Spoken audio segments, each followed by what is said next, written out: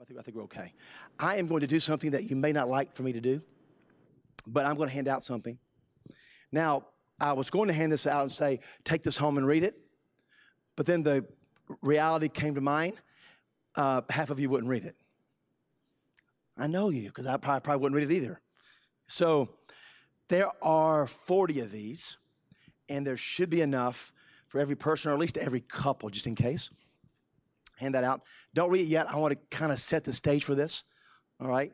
Because I didn't come to church to read. You may not be a reader, but on what we're going to be talking about the next couple of weeks, rather than me trying to say something, all right, I would like for you to take about the next 15 minutes. Is everybody here relatively literate? If you're not literate, we'll have somebody read it to you in another room.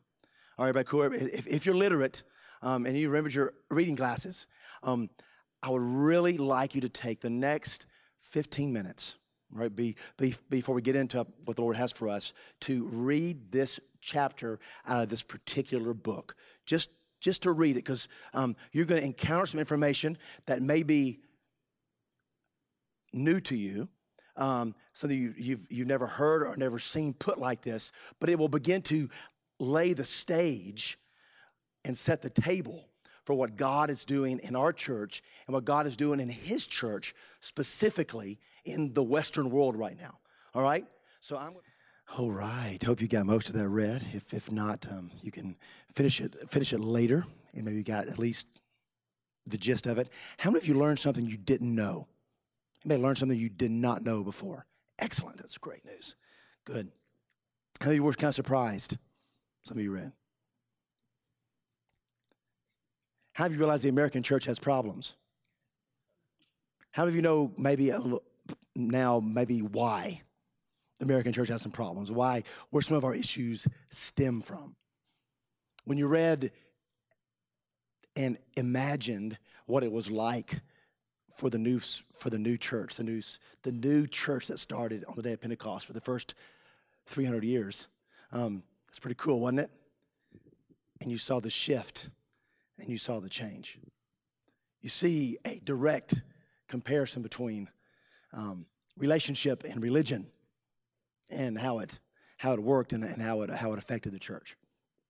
Now, I want you to really let that kind of weigh on you a little bit, because it's important that we get our mind wrapped around what we just read, because it's important to understand where we are in the life of the body of Christ and what God is doing. From generation to generation and season to season, the Lord rebuilds His church so His kingdom can be better manifested on the earth. That's what the Lord is doing right now.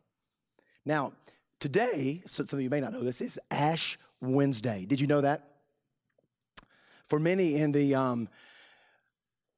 mainline churches, it marks the beginning of the day, or of the season of Lent. Who's ever heard of Lent?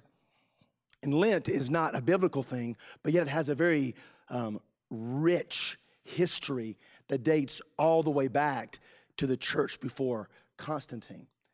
And how do you know anything about Ash Wednesday and what it represents, other than just coming down and get some ash on your forehead? It speaks to repentance, because throughout the Old Testament, we have the imagery of oftentimes when there's a need for repentance, they would fast and what?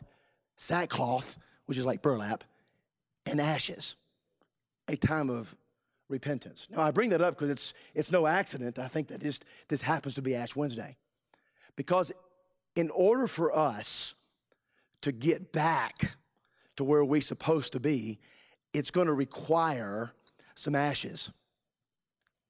Something's got to burn down in order to build something back up. Are you following me? I mean, something's got to go away in order for something to emerge.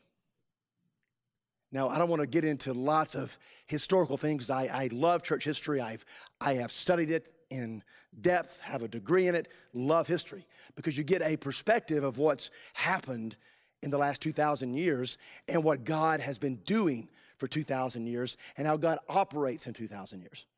And He's moving today, and He is calling His church out of religion, and He's doing something new, which really isn't new at all, is it? Because there's nothing new under the sun. In fact, someone once said, if it's new, it ain't true. If it's true, it ain't new, because it's been done before. The ancient prophets point us back to remember the ancient paths.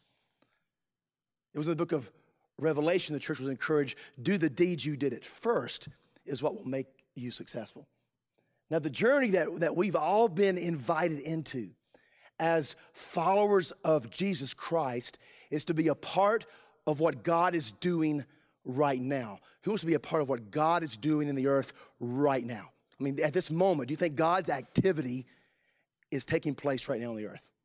Absolutely. And we really do have the choice whether we're going to be a part of it or whether we're going to sit on the sidelines and stay part of the other. That we can stay in Constantine's basilica, or we can join the Agape Love Fest as the church met from house to house and experience signs and wonders and power. See, those are the two places that we have the choice to be a part of. Some will choose to stay in the basilica, but some will choose the other. Something's got to burn. Something's got to go away. What God does in order to purge his church of religion is he takes his church through fire. Who believes that? That judgment comes to the house of God first. In other words, listen, we can rail all day long against the White House and against the Congress and against the Senate and against the Supreme Court. You can rail all day long, but God says, you know what, that's not what I'm dealing with right now. Sinners will be sinners. That doesn't surprise God. God says, what I'm after is my bride. And my intention is to come back for a bride without what?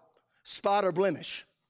That I want her holy. I want her pure. I want her focused upon me. And guess what you are? You are part of the what? The bride of Christ. That therefore what God is doing, his fire is touching you and is touching your heart and he's touching my heart. And he's preparing us for the season in which we now live in. As he pointed out in the article, I believe he talked about that we're now entering into the third day, if you will, of the church. Days is 1,000 years, 1,000 years as the day. We're in the third millennium. You know, we are living in extraordinary times when things are happening very fast. You believe that? Things are happening very quickly in the kingdom of God. What used to take a long time happens fast now. Even just the short history of our church has been rapid fire of what God has done because things are increasing. Jesus said in the last days, things would increase. It'd be like birth pains on a pregnant woman, right? When you get closer and closer and closer to the coming of Jesus, like contractions on the pregnant woman, it's closer and closer until the birth. You would have to be really dumb as a post not to feel the contractions that we're experiencing globally in the earth, in politics, and around the world. It's happening around us. Things are increasing. And guess what? You're a part of that. And I'm a part of that. But we need to embrace the fire of God to burn away that which is the false identity of the church, to bring forth the true identity, the true bride. Because that's the bride in the last days. The church of Jesus Christ in the last days is going to be one of great power and great influence and great fire. This is the bride that Jesus is going to walk through the earth and accomplish great and mighty things in the last days. And will bring forth one of the greatest end-time harvests that we've ever seen. Billions will come into the kingdom of God. We're part of that. You're a part of that. Look in your mirror. I'm a part of that. What an incredible time to be alive. But how many of you know fire is painful? Fire burns things up. Fire takes away an identity to bring forth a new identity. And what begins to happen to the church over time, we get religious and we get institutionalized. Thanks to Constantine, who saw a fiery cloud in the sky, which is quite debatable. His conversion is very suspect of it being genuine. Satan wants to destroy the church through religion. The Lord sets the church free through relationship with Jesus. And the fire happens when we begin to not center our mind on the church, but we begin to take a higher view and begin to see the kingdom of God. Actually, the Bible speaks way more of kingdom than it does of a church. Way more. You see, one of the things that Constantine did was he institutionalized the church. He pulled the people out of homes and put them into basilicas and buildings. He created something called clergy and laity, and over hundreds of years, there began to be a division between ministers and common folk. That was never the intention of God. Can you tell you we're going back to what once was? And God is raising up a church in the last days, and we're a part of that. And it comes through refreshing ourselves. So over the next few weeks, as we talk about the kingdom of God, it must become something we center around, because it's going to lift us out of the current condition of the church, and it's going to reestablish us as part of the kingdom, and then we reinvent the church when we see the kingdom for what the kingdom is. Because churches are no more than outposts in the kingdom. We're just outposts, and we're part of a larger thing of what God is doing. So tonight I want us to begin the journey of talking about the kingdom of God as we talk about our King. We really can't talk about the kingdom until we talk about our King, because our kingdom that we're part of is tied up in the King. Now, in recent times and in history, it's been a popular notion to look down upon monarchies and totalitarian regimes and dictatorships because of oppression and social extremes and corruption. We hear that and we immediately go negative about kingdoms. In fact, this country was born out of a rebellion against what? A kingdom, wasn't it? It was born out of rebellion against King George III. So sometimes we can have a little bit of an aversion when we hear the word kingdom. I don't know, I'm not sure about that. That doesn't sound right. So we don't really pay close attention. But how many of you know it's not just the earthly kingdoms that have problems? All forms of government struggle, don't they? Whether it's a democracy or fascism or socialism, it all struggles because it comes out of the humanity that is. So let me ask you just a quick question. When Jesus comes back, and we believe he's coming back, right? When Jesus comes back, is he coming back to set up a democratic republic?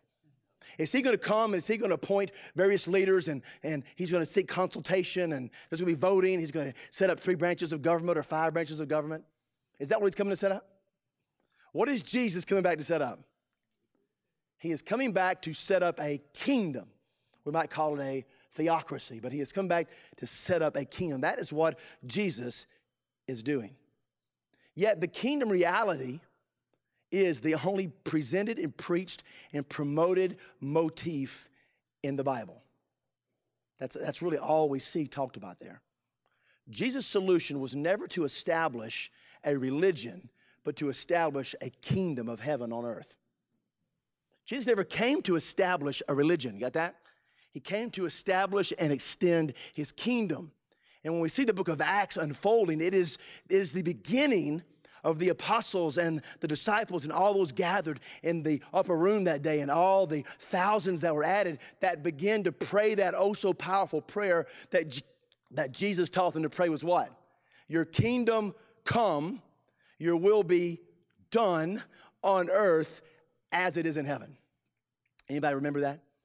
Anybody learned that prayer before? We say it out of religious, mindset, but it's way more than that, isn't it? It's a very specific and strategic prayer that he told his disciples to pray because they were citizens of this coming kingdom. Your kingdom come, your will be done on earth as it is in heaven. And we see the book of Acts that's us bringing the kingdom of God into earth, and it's expanding. Now, let me just say something here, because throughout the church, throughout Christianity, we have different belief systems. How many knows that? There's churches all over the place, right? We love to divide over different ways of believing things, right? Some churches start on, we can't agree on the carpet, so we're going to start another church. The baptism pool's too cold, we'll start the church.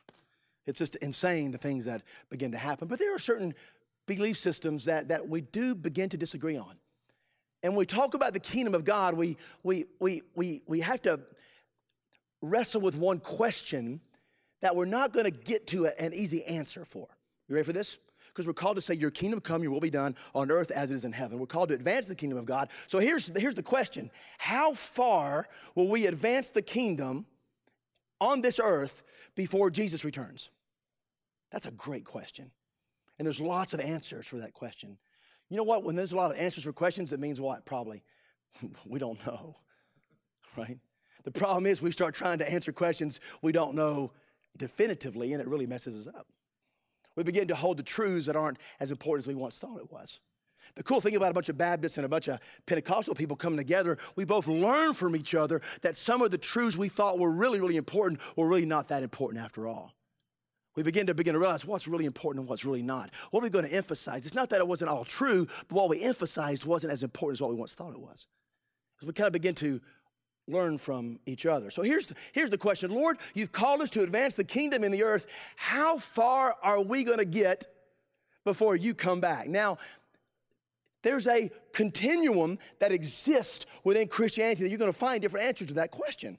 You're going to find some folks that kind of come from what we might want to call a hyper-reformed or hyper-Calvinistic or whatever term you want to attach to it, but they would simply kind of say this, God is so sovereign and God is so in control, we're just going to hold out until he comes back. We really have no responsibility here on the earth.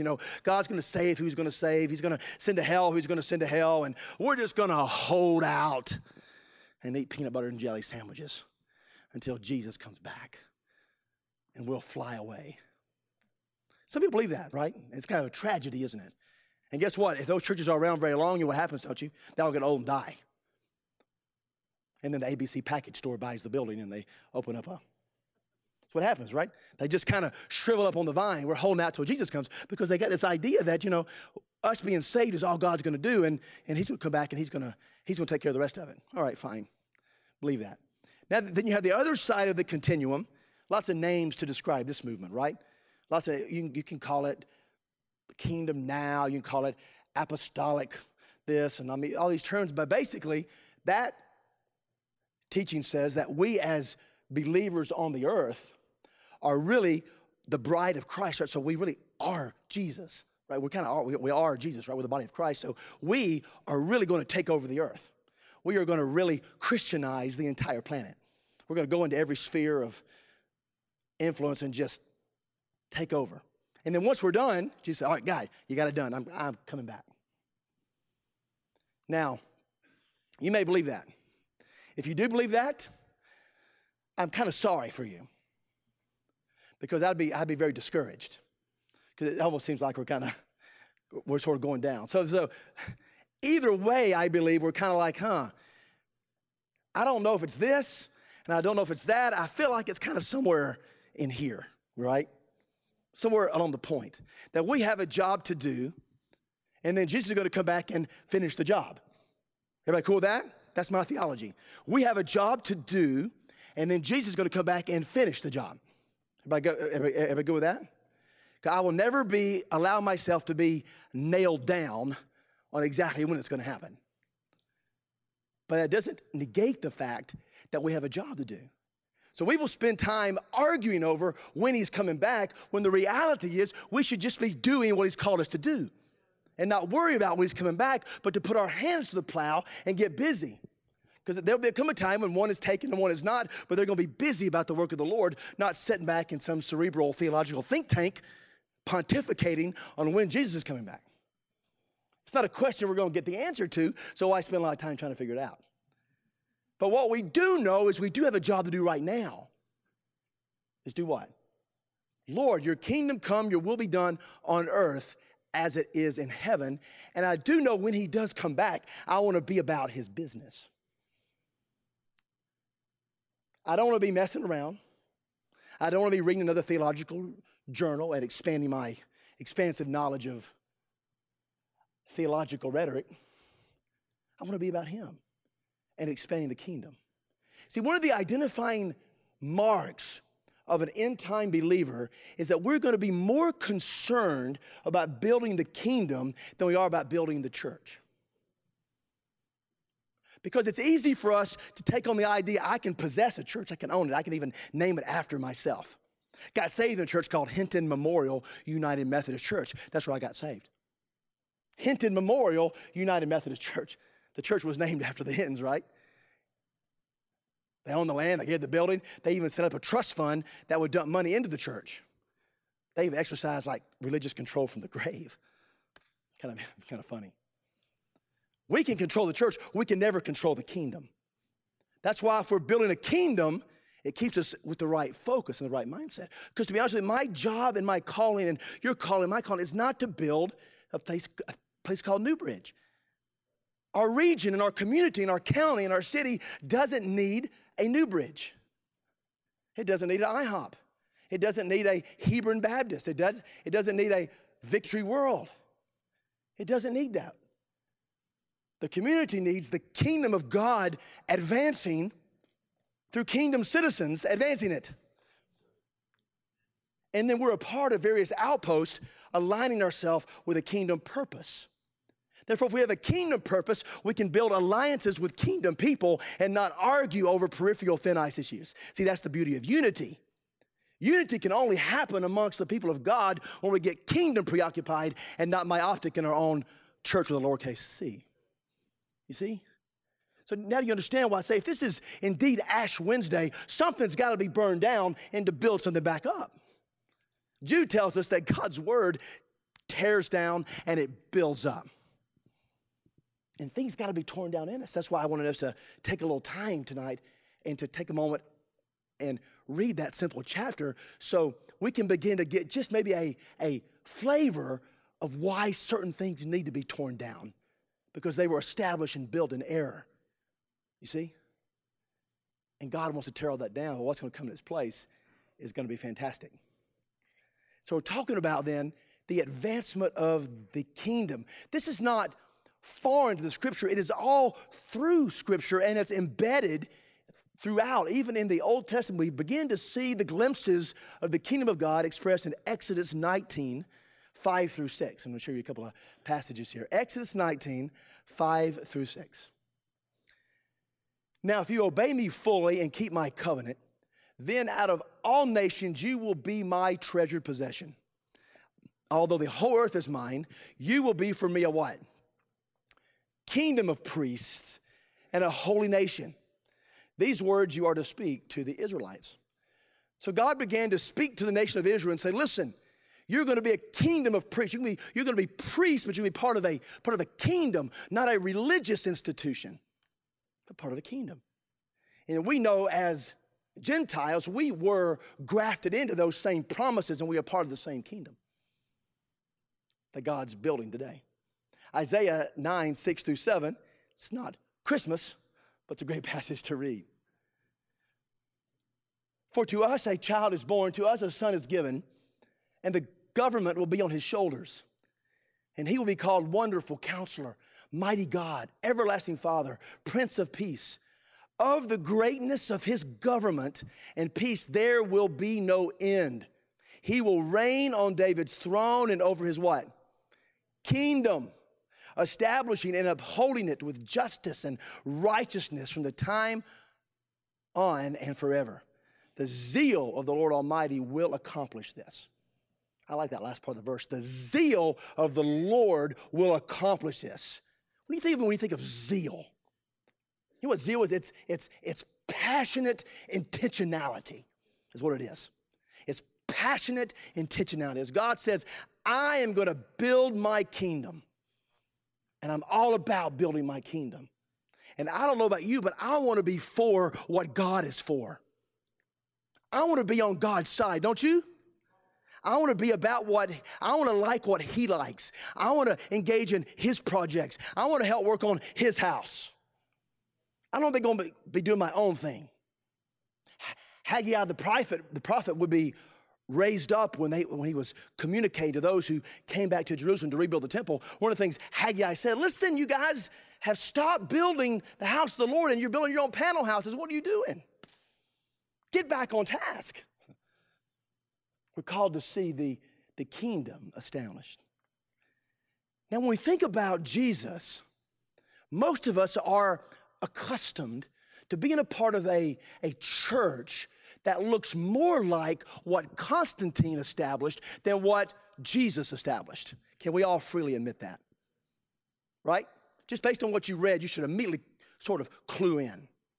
We're more accustomed to being part of Constantine's basilica than we are Jesus' ecclesia. There's two things to be a part of, a basilica or an ecclesia. Basilicas came from Constantine. Ecclesia was the word Jesus used to describe church for the very first time when what? The gates of hell not prevailed against the church. You see, so we got to somehow get out of the basilica and burn it down and get into the ecclesia of what God is doing. See, that's what God is doing now. He wants to be part of what God's doing now. That's what he's doing right now. But most of us tend to come out of the basilica. Therefore, we're more accustomed to viewing Jesus as our what? As our Savior, as our friend. We may even go as far and say as our bridegroom or our priest. And those are all good, but there's something that even really overarches all that he is our king, right? In order to allow the burning to happen, we got to move from Savior to king. Because it's possible to be saved and never follow the king. It's possible to revel and bask in our own forgiveness and bask in that and how wonderful that is, but never follow the king, the captain of the host, who is giving orders that we're not following. He's my Savior. Yes, he is, praise God, but he's also your king. And we're going to see what it means to be a king. Jesus declared himself to be a king, not a president, not a prime minister, not a pope, not a mayor, not a commissioner, not a senator. He declared himself what to be what? A king. So John chapter 18, this interesting conversation between Jesus and Pilate. Remember the conversation? Therefore Pilate said to him, because remember the Jews were accusing him of being a king in a real mockery way, right? Remember the king of the Jews. So Pilate asked, so you are a king? Jesus answered, right? You say correctly that I am a king. For this I have been born, and for this I have come into the world to testify of the truth. Everyone who is of the truth hears my voice. Pilate didn't have much to say after that. Because Jesus didn't come to establish a kingdom that looks like an earthly kingdom. That's why Jesus really never engaged in a lot of political activism, just so you know. I'm not saying political activism is wrong, but you're really hard-pressed to find a lot of active engagement between Jesus and the apostles in the areas of politics. They instructed you to pray for your leaders and all that kind of stuff, but they were really about building another kingdom, not kingdom lowercase k, but a kingdom uppercase K. This is why it's necessary and essential that we discover and desire to understand the kingdom as more than just a concept or something we learned in the Lord's Prayer, but to really get our mind wrapped around this kingdom is actually the reality, and everything here is the temporal. The Word teaches us that the kingdoms of this world shall become the kingdoms of our Lord and of his Christ. That, in other words, every form of human government will one day collapse under the absolute, eternal, executive leadership of Jesus. And you talk about executive orders. Oh, there's going to be a bunch of them. And he's going to issue them. It's a challenge for us because we've never experienced life under this type of government before. Probably, most of us in this room, maybe you're from somewhere else, I don't know, but probably most of us were not born under a monarchy. And we didn't experience it, the good and the bad and the ugly from that. We've come up under another system. So we operate out of a bit of a disadvantage. Would you agree? I don't know what it's like to live under a king. I don't know what it's like to have lived under presidents who thought they were kings, but they weren't. But we've never lived under a king before, have we? Therefore, part of the fire of God, as we sang this beautiful song, set a fire down in my soul that I can't contain, that I can't control. We love to sing it, but what does it mean? That means something's being burned up, isn't it? If we sing that song and we mean it, we're saying, yes, God, burn up that stuff in me and change it. And part of the burning is going to come because there's a kingdom that's on fire that's going to wreak havoc with your false beliefs and false stuff that exists because you grew up in the church of Constantine and you attended basilicas. And good things happened there, but it was not an accurate reflection of what kingdom looks like. Can I tell you, God's restoring that? He's doing it right now. I suggest you get on that train and be part of that journey. It's foundation of God's plan for mankind is to understand the things of the kingdom. It is foundational. If we don't understand kingdom, we're just going to miss it. We're going to completely miss what God's doing. So we're taking time now to say, all right, Lord, we're going through the book of Acts. What's really going on? We're seeing miracles. We're seeing power. We're seeing people get saved. We're not seeing impotent religion. We're seeing potent power demonstrated. What's happening? The kingdom is advancing. And the moment the kingdom stopped advancing was the moment Constantine took over and stopped it and banned it. I say it stopped it. It never really stopped. God was always doing his thing throughout history. But big picture, Constantine stopped it. God's bringing us back, amen? God's bringing us back to that reality. I want to stop there, and I want to pray. And over the next couple of weeks, we're going to really begin to look at kingships. We're going to take some time next week and look at some of the basics of a king. Let's try to shed our mind of president and prime minister and senator and governor and mayor and, commissioner, boss hog. Let's try to get that stuff out of our mind, right? And refresh ourselves. All right, what is a king? And then we're going to talk a little bit next week about, all right, let's talk about not just what is a king, but let's talk about our king. Our king. Yes, he's our savior. Yes, he's our redeemer. But he's our king. And when we begin to see Jesus as our king, I tell you, it will change your life. It'll change everything about you when you realize that we serve the King of Kings and the Lord of Lords. Amen.